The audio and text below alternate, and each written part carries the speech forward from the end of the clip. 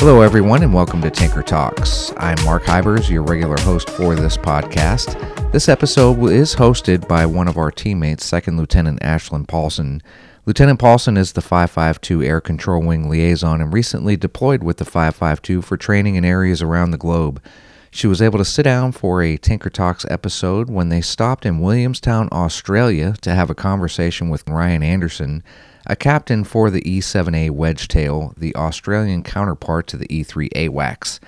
We apologize for the audio quality on this episode. Lieutenant Paulson was traveling pretty lightly and was not geared up with a full array of audio equipment. But this is a great conversation and gives you a nice look at some of the similarities and differences in the aircraft, as well as a discussion about our country's partnerships and various exercises and missions around the world. So sit back and enjoy this rare episode, and we'll talk to you again soon. Welcome to Tinker Talks, an audio format podcast that discusses what goes on behind the fence of one of the Air Force's largest bases. I'm Second Lieutenant Ashlyn Paulson, your host, and today we have a treat for you. The 552nd Air Control Wing and the AWACS are in Williamstown, Australia to focus on partnership. Today we are joined by none other than Flight Lieutenant Ryan Anderson, a member of the Royal Australian Air Force. Good morning and thanks for taking time to join us today. Good day. In 200 words or less, can you give us a brief introduction of who you are, your military background, and what you do for the Air Force? All right, so my name is Ryan Anderson. Most people kind of call me Flando. I'm a captain of the E-7A Wedgetail, which is the Australian version or a similar platform to the AWAC that you guys operate on the 552. I joined the military in 2012. I've flown the Wedgetail since July 2016.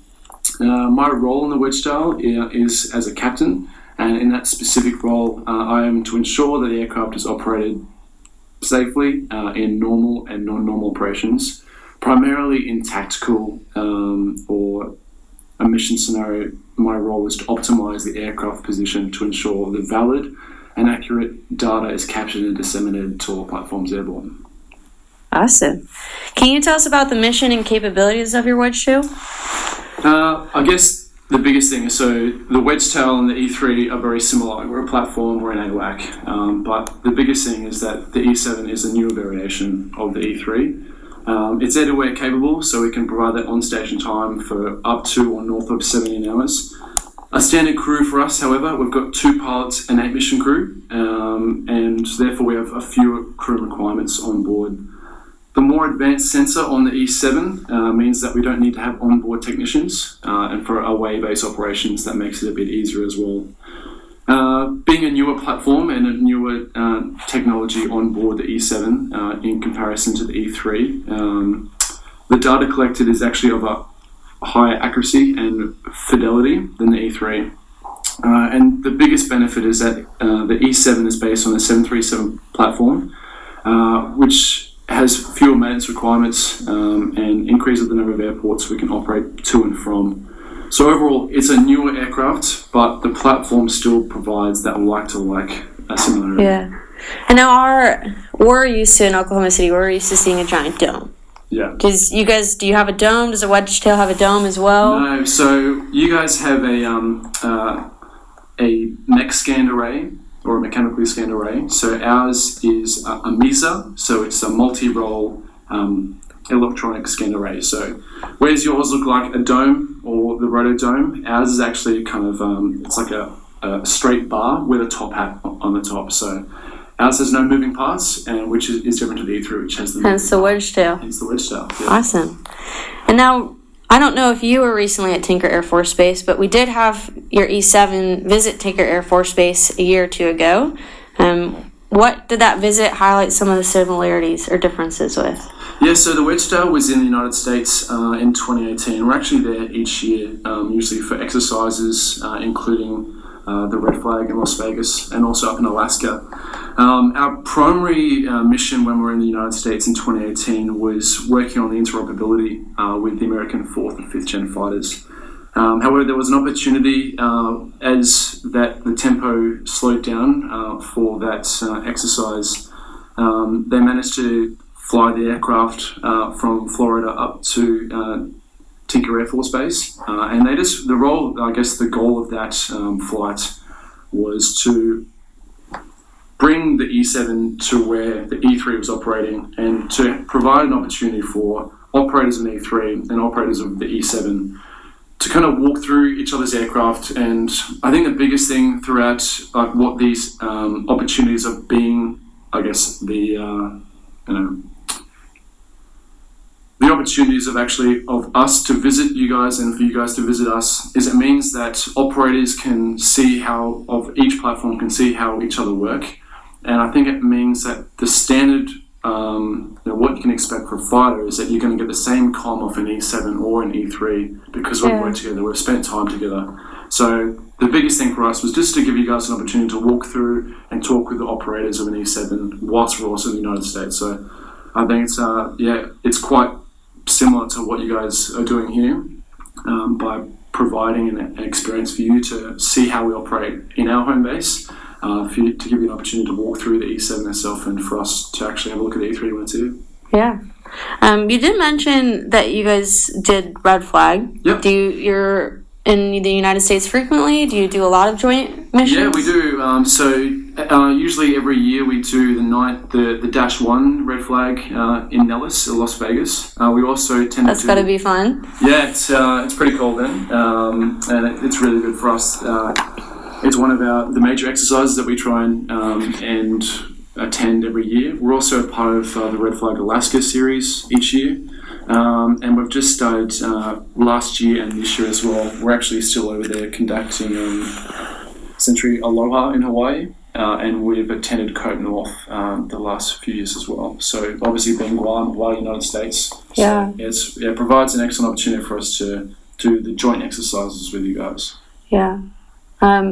Frequently with the United States, obviously partnership is pretty important. Yeah. How important is that for the RAF and then working with the United States? I think it's really important. I think obviously we've been allies for a long time, and it's not just a paper agreement. I think the proof is in the pudding. The fact that we conduct exercise together, and the Wedgetail, we're part of our Operation Okra, which is quite similar to your OPIR, which is Inherent Resolve.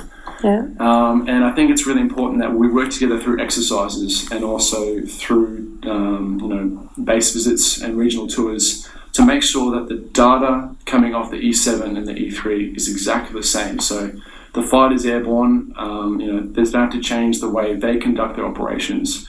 It doesn't matter for an E3, E7, we're operating in a similar fashion. We're a like for like. And I think it's important that as we, the E7 is not going to be around forever. 100 years is going to be something else.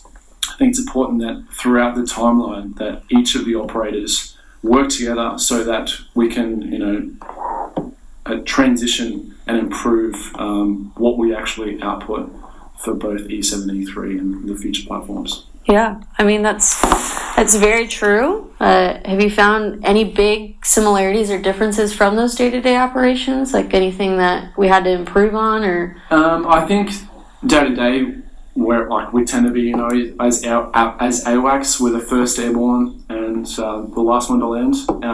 Always trying to race from the flight to the mission. For the debrief. I think the day before flying, during flying, and after flying is very similar between the E3 and the E7. Yeah. So what's your favorite part?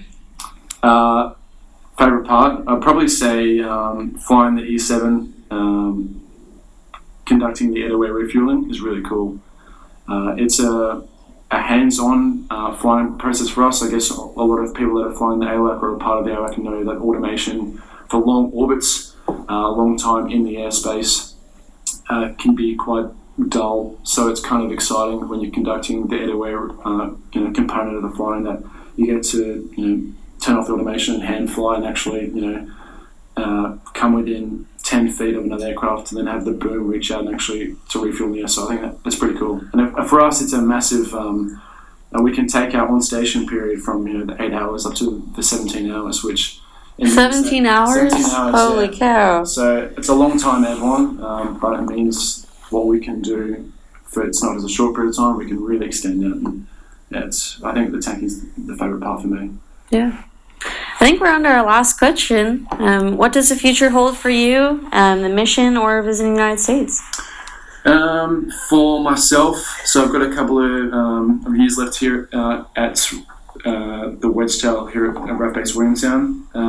It's probably going to include a few more exercises to the US. Might be in another Las Vegas at Nellis next year. Or it's probably going to be working alongside the E3 in the Middle East region in Operation Inherent Resolve. I think it's probably on the horizon for the next few years. It's going to be the future, what it holds for myself. Yeah. Well, thank you for joining us for this episode of Tinker Talks. You can find us on the Apple Podcasts app or on DivotshUb.net. Don't forget to subscribe, download, and most of all, leave us a rating and let us know how we are doing. Also, you can find us on Facebook and Instagram at Tinker Air Force Base and on Twitter at @team_Tinker and our website tinker.af.mil. Thanks again and have a great day. Cheers.